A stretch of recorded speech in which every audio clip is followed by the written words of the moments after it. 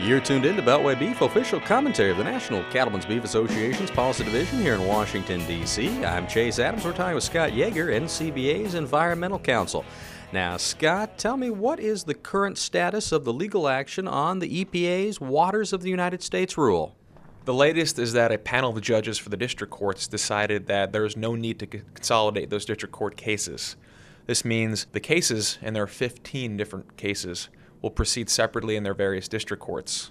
This is more good news following up from last week's nationwide stay of the rule. And tell me, you say that's good news that the district courts will not be consolidating the cases. What does this mean for our case specifically? This is good news for our case, which is in the Southern District of Texas.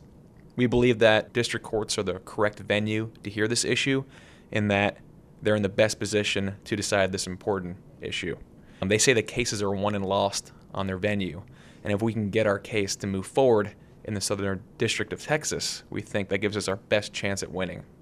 And so far, the stay is only temporary. This is just one part of a larger effort to ensure that the EPA's Waters of the United States rule doesn't take effect. How can producers remain engaged, and how important is it that they do so? Absolutely. We're having some good news here. We have a nationwide stay of the rule. We're having the district court cases continue in their preferred venues, but this is, the stay is just temporary relief. That's what we have to remember here. And what folks at home can do is they can continue to talk to their congressmen, talk to their senators like we're doing here to push for standalone legislation, namely S1140, to repeal the WOTUS rule.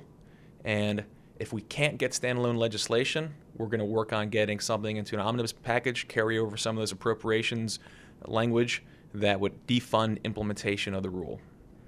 Thanks, Scott. You've been listening to Beltway Beef. We hope to see you at the 2016 Cattle Industry Convention and NCBA Trade Show, January 27th to 29th in San Diego, California. But in the meantime, until we meet again, eat beef and check us out online at BeltwayBeef.com or visit us at BeefUSA.org.